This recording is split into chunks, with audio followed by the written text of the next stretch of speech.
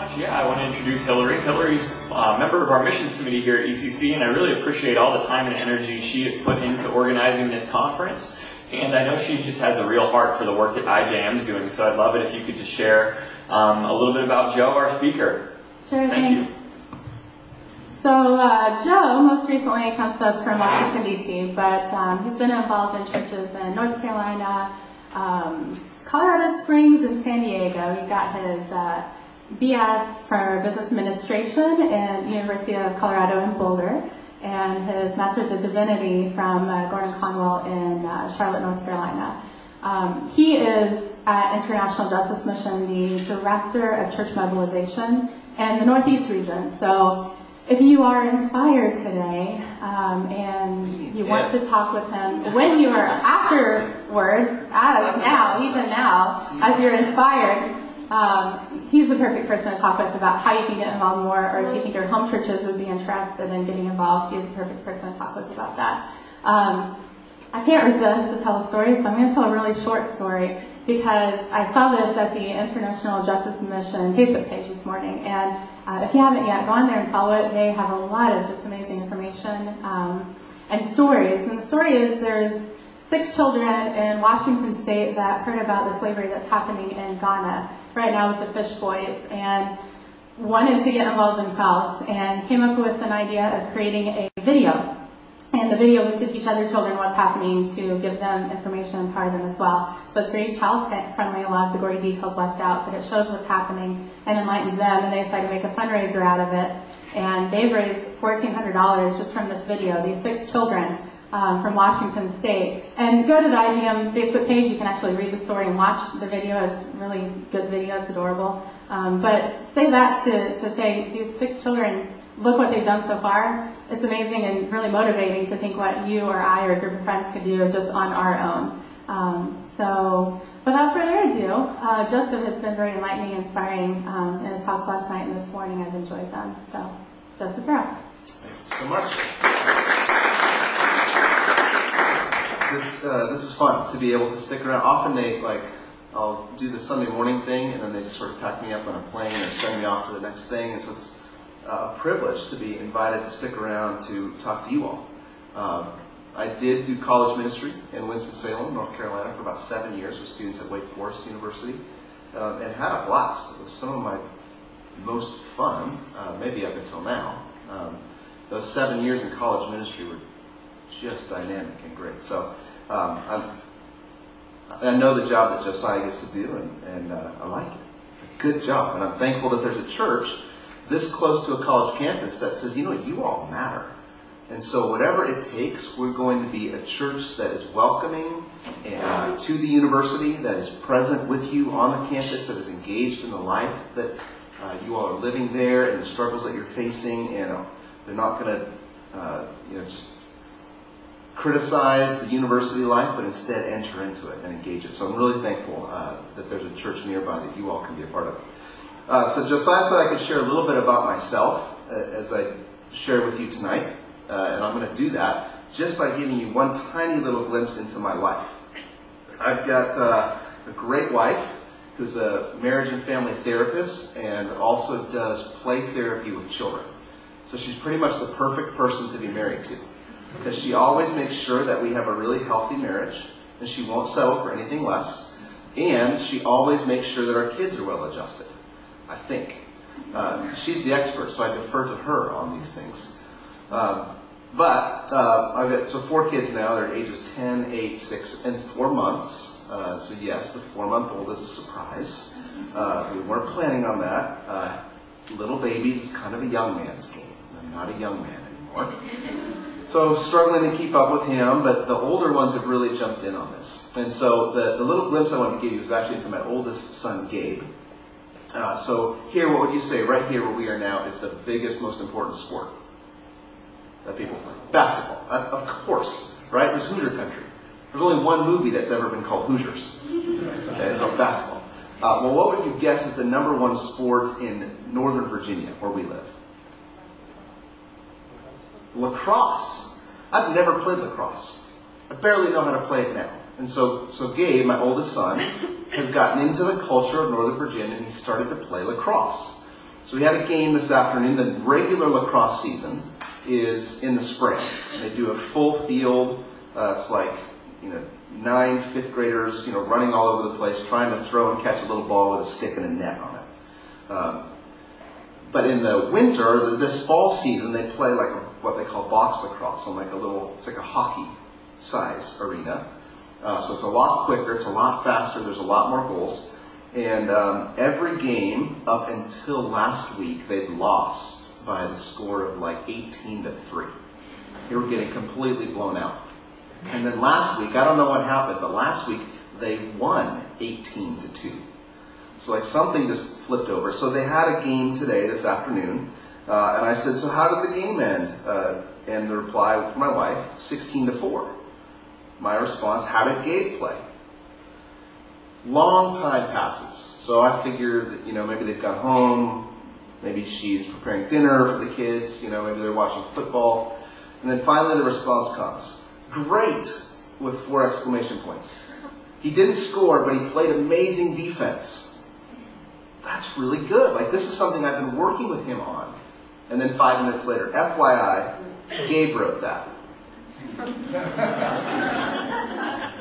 So that's my oldest, who's taking my wife's phone and texting me a message about his game.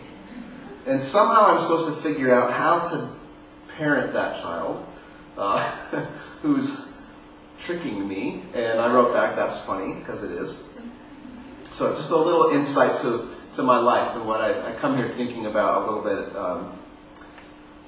bit is sort of just that witty, playful way of engaging life. So you're a university crowd. I want to start with a little history lesson tonight. Cool?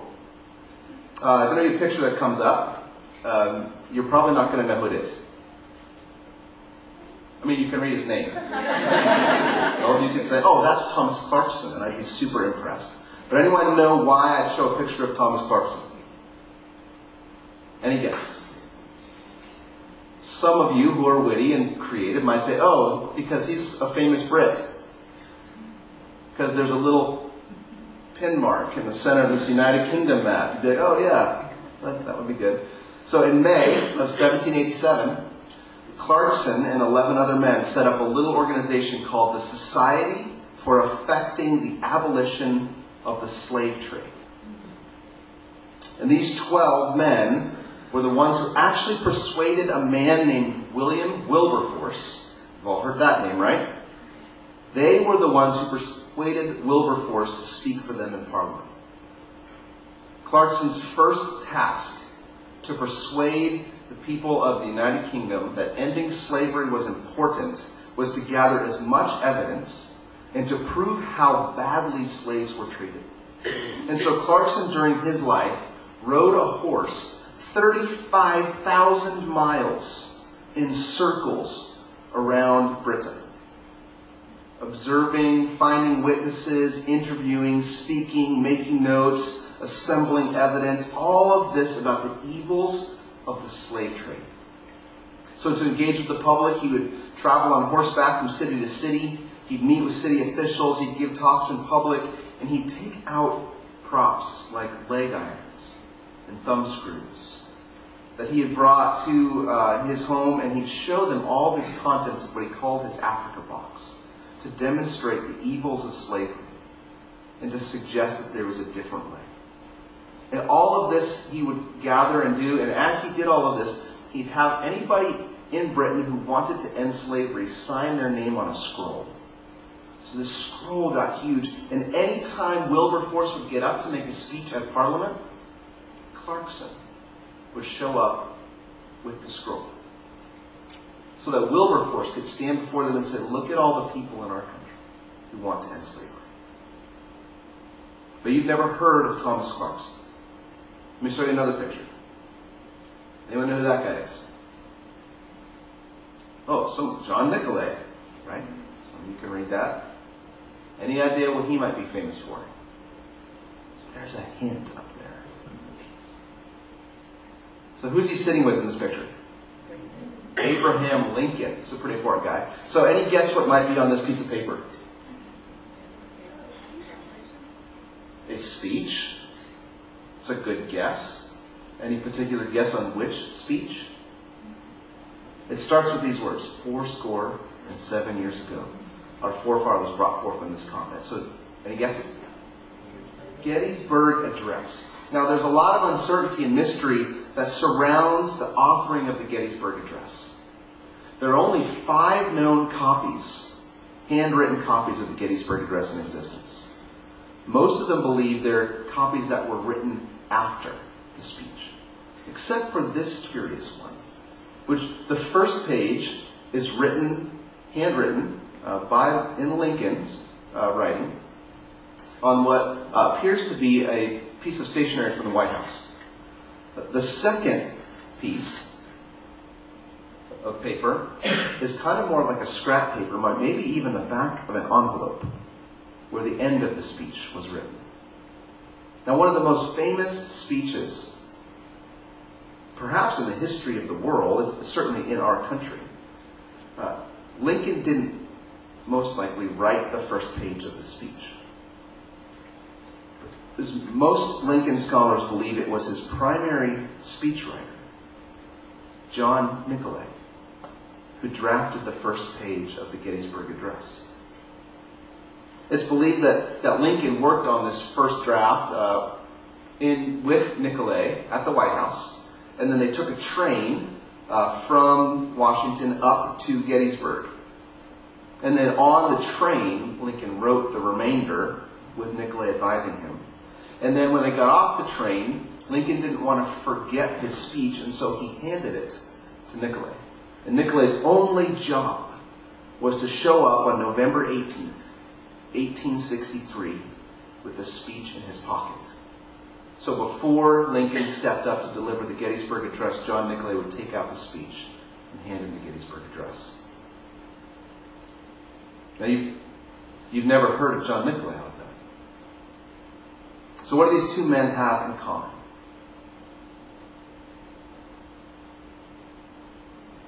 One, you've never heard of either of them before tonight. 2, both of them did their part to end slavery. And very few people know them for it. See, sometimes people who do really, really important work for the sake of justice don't get named, don't get remembered, don't get credit. But if we're actually going to end slavery in our generation, in your lifetime, it's going to take thousands of John Nicolays and thousands of Thomas Clarksons to do the tedious, risky, hard work of justice. There are 30 million slaves in the world today, and it's an entirely preventable problem. Countless people will need to be involved and be willing to go unnamed and forgotten for their contributions by all but God. See, justice is God's work. Justice is the very thing that God calls us to do. And I honestly only first began discovering this about 4 or 5 years ago, when I was leading and shepherding and being part of a team that was involved with college and young adult students at First Presbyterian Church in Colorado Springs. There were a few leaders in that young adult community who just felt like this issue of human trafficking was starting to become a word that people needed to know about. Now, 4 or 5 years later, there's almost no one who hasn't at least heard the words human trafficking. Lots of people maybe still don't understand what it means. But we know something about slavery and forcing people and sex trade and some things around those vocabulary words. I can sort that out for you later if you're interested. But this group of leaders felt like they needed to start doing something to raise awareness about the reality of modern-day slavery and the horror of it that exists in our day, in our world. So they didn't know what to do. So they said, well, can we just start doing these nights of awareness where we just put out flyers and invite the whole community to come to this coffee shop that our church had started? And so we did. And people started showing up and hearing about the reality of human trafficking and modern-day slavery. And the only response that we could figure out to do, after telling people all of these crushing statistics and overwhelming them with the issues in the world, was to simply pray.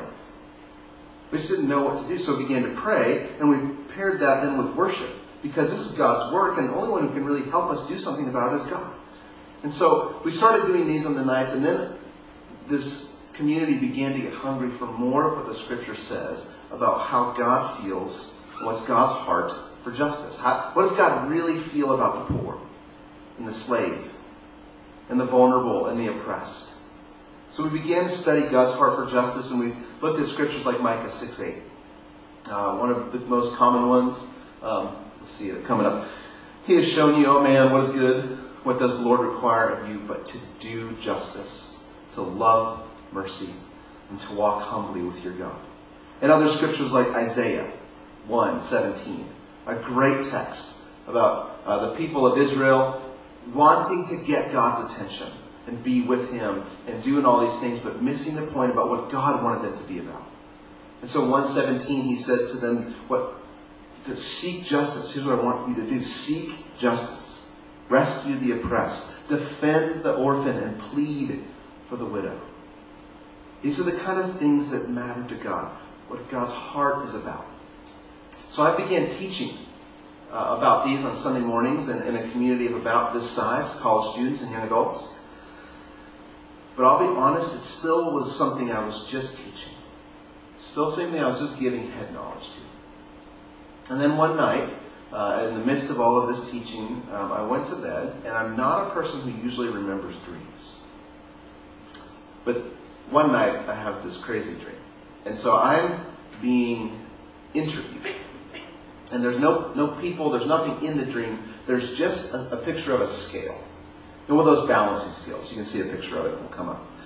And I'm being interviewed, I'm asking questions like, the voice is saying to me, how much time have you spent planning sermons and messages? And a weight went down. How much time have you spent singing really moving worship songs?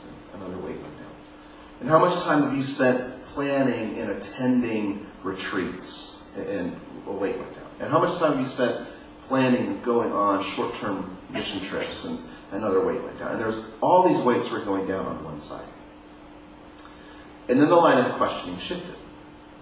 And it was, how much time have you spent doing justice?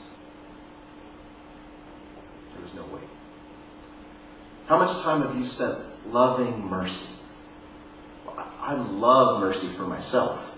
I think it's a great thing for me. So a little weight went down. How much time have you spent walking humbly with God?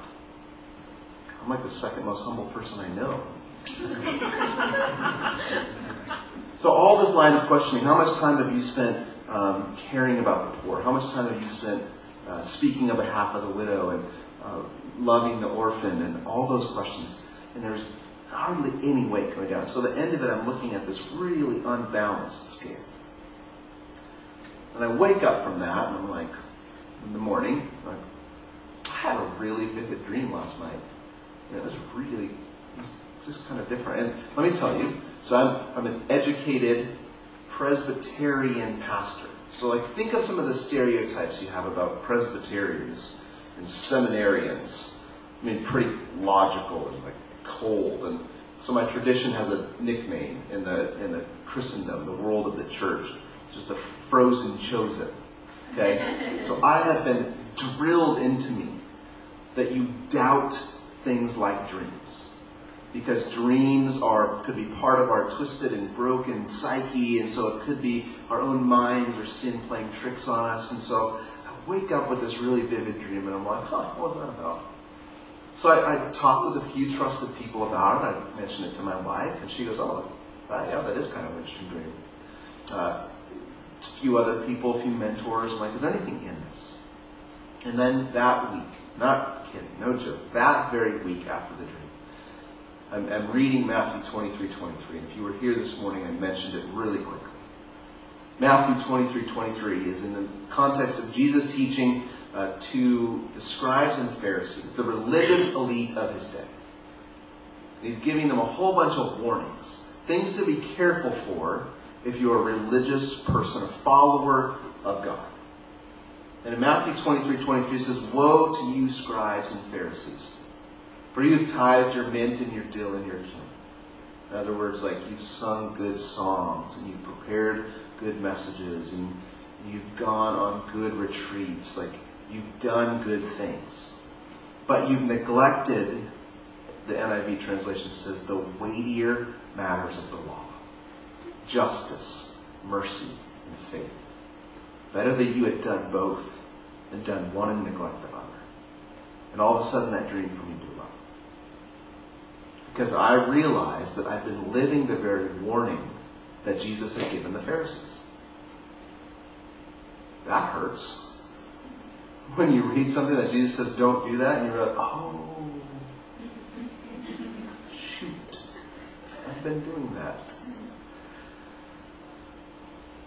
See, weighty matters are actually risky things to get involved in. And so what happens is so much of our time is spent thinking about like how we prepare for our future. How do you set yourselves up for a good track that will lead to security and safety and provision? Weighty matters are just risky things to get involved. Justice and mercy and humility. I mean, these go against our cultural values of safety and comfort. So consider for a moment, if you will, a truly American invention. The cul-de-sac. Anybody here raised on a cul-de-sac? Okay. Oh, wow. Congratulations that you have survived. For those that don't know what a cul-de-sac is, it's one of those things. It's a dead-end street with a circle on the end of it. It's surrounded by houses. Now, Americans began to invent this, develop this in suburbs.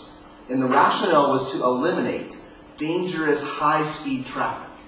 You know, as suburbs began to explode in the 1940s, as all these soldiers were coming back from war, like all of a sudden cars were driving faster and there's more traffic, and people were like, we've got to protect the kids. The concern was for children playing out in the street.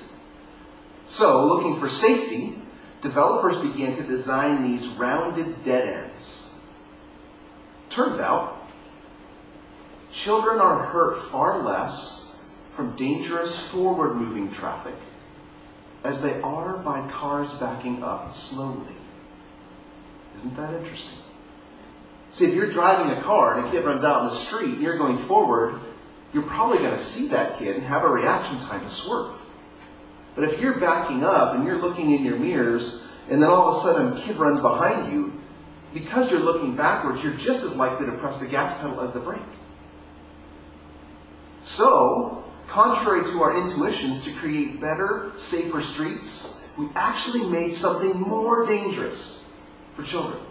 So you who grew up on cul-de-sacs, congratulations for making it out alive. It says a lot about you. So now, cul-de-sacs have become so dangerous, there are some cities that are now seeking to develop cul-de-sacs in new developments. Isn't that crazy? Like there might be a time when we see no more cul-de-sacs because they're more unsafe than straight driving streets. What if the things that we've designed to keep us safe are actually injuring or even killing us?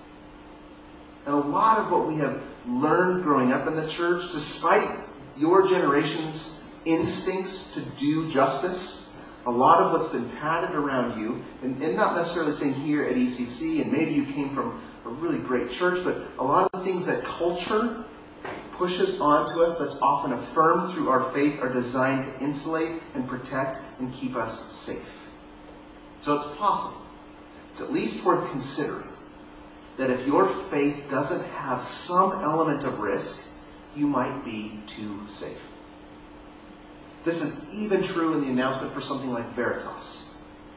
Like, we really need some people who are willing to stand out and take a risk. Like, stand in a place where you might be identified as a Christian and then have to actually talk to somebody about it. That feels risky. But if your faith doesn't have any element of risk, I would suggest you might be too safe. Now, I'm not suggesting recklessness. Don't go play in the street and intentionally get hit by a car and say, that's what the IJM guy said to do, so I must be living like a life of faith now. But I am suggesting some way, somewhere, somehow, your faith needs to be seasoned with risk. So I want to tell you an example, like how do you do that then? How do you actually give your life away to do something for the vulnerable, for the oppressed, for the enslaved, for victims of injustice in the world? I'm going to give you two ways. One way that will be like crazy out there, and one way that will be something really simple you could think about doing this spring. So one of the things I've been able to do that I've been really privileged and honored is to go and visit some of our work in our IJM field offices. And I visited our office in Cambodia. And 10 or 15 years ago, if you had gone to Cambodia, you could have walked down the street in a community like Siem Reap, and literally minor girls under 16 years old would have been standing there, and you could have walked up and bought them like cattle. They were just out there for sale. Today, if you go to Cambodia, it would be very, very difficult for you to find a minor girl available for sale. The laws have been strengthened, the police have done their work, traffickers have gone to jail, and now we believe less than 2% of the women in the sex industry in Cambodia are actually minors. It's a huge, huge success. But 10 years ago, a woman from Australia went up to see this work and met with IJM and was like so moved by the despair of these girls who were being rescued out of sex trafficking. And just was like, what can I do? She said, I'm a baker. Like, I own a cupcake, wedding cake bakery in Australia. What could I possibly do for these girls? So she went back to Australia, she prayed about it, and God actually gave her a vision and an idea. So she moved to Cambodia, and she opened Bloom Cafe. Now, if you go into Bloom Cafe, you have no idea that all of the girls who work there have been rescued. In fact, if you ever go to Bloom Cafe, I ask that you don't make that statement at all. Because primary customers at Bloom Cafe are the Cambodian royalty. And they don't even know. In fact, if they did know, they wouldn't come to Bloom Cafe to buy the incredible cakes that Bloom makes. So if you ever watch a show like Ace of Cakes or any of that kind of stuff, like, that's what Bloom Cafe does. On an incredible level. So that next picture. Just build it. So on the bottom, you can see a picture of some of their samples, some of the cakes that they've made. And, I mean, they're like things you see on TV. Like, here's the amazing thing about Cambodia. Cambodians don't like cake. They don't eat cake.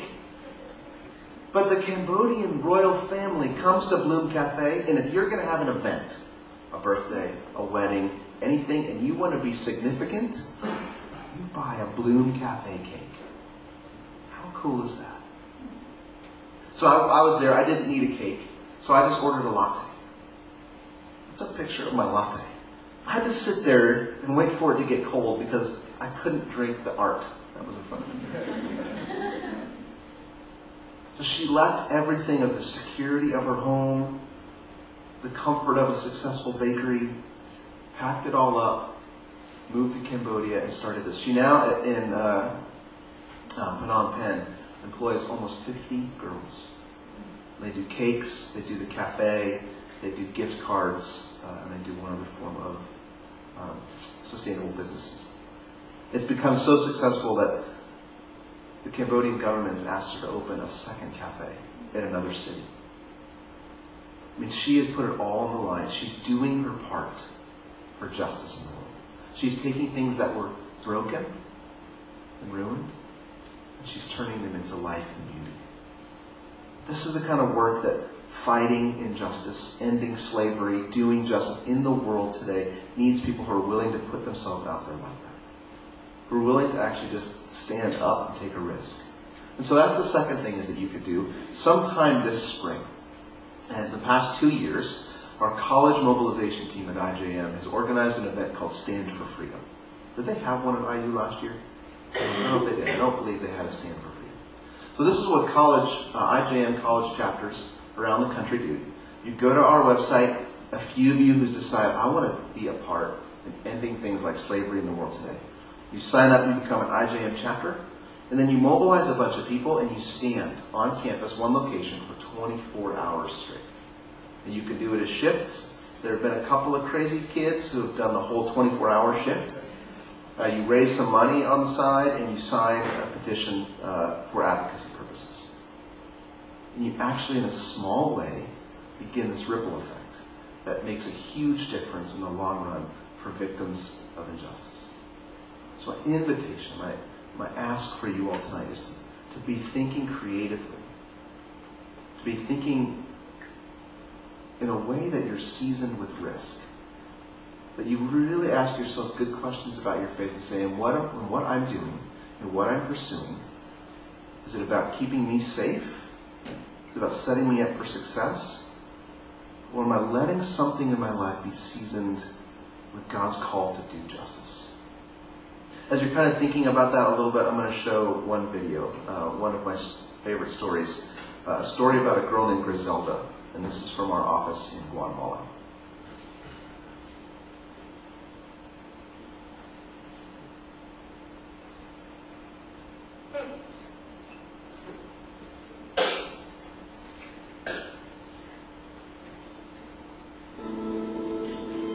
Despite the beauty of this country, there's a plague here that most people can't see, and it's sexual violence against the smallest of children.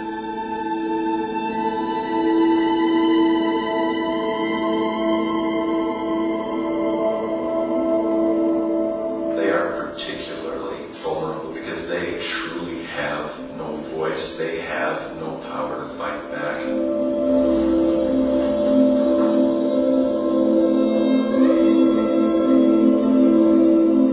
My name is Griselda. I would like to open my heart and share my story. Cuando tenía 13 años, fuimos con mi mamá y mi hermano a la iglesia. Cuando veníamos de regreso a mi casa, vimos a un carro color azul que se nos adelantó. Se bajó un hombre, me tomó muy fuerte y me subió al carro. En ese momento es algo terrible. Lo primero que uno dice es, me la van a matar. Los tres empezaron a discutir por quién de los tres iba a ser el primero en abusar de mí.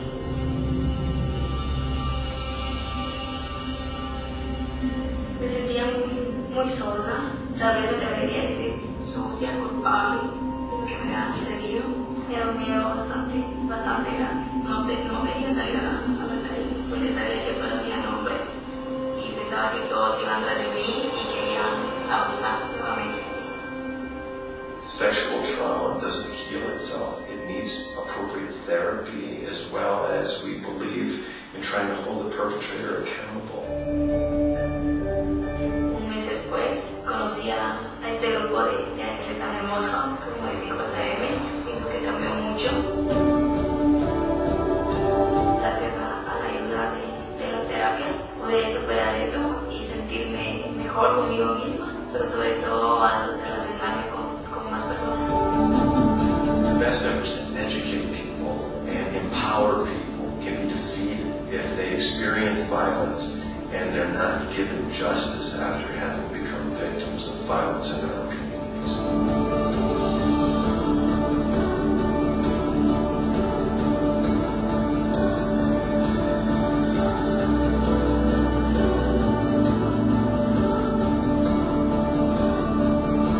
Nos apoyaron mucho, nos dieron la confianza que necesitábamos, ¿verdad? Como para poder seguir el caso y terminarlo, ¿verdad?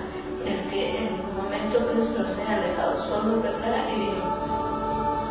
Y que sea el apoyo de llevar la justicia, ¿verdad? Hasta donde tenía que llegar. Sabía que no iban a poder hacer daño a otras niñas y fue un sentimiento de tranquilidad, no solo para mí, sino también para mi familia, porque sabía que íbamos a estar mejor. Ella el año pasado hizo su práctica acá. Nos mostró cuán grande es Dios, porque ella pudo ayudar a otras niñas. For those of you actively supporting IJL, I want to let you know that you're changing lives. That you're changing lives day in and day out as a result of your investment.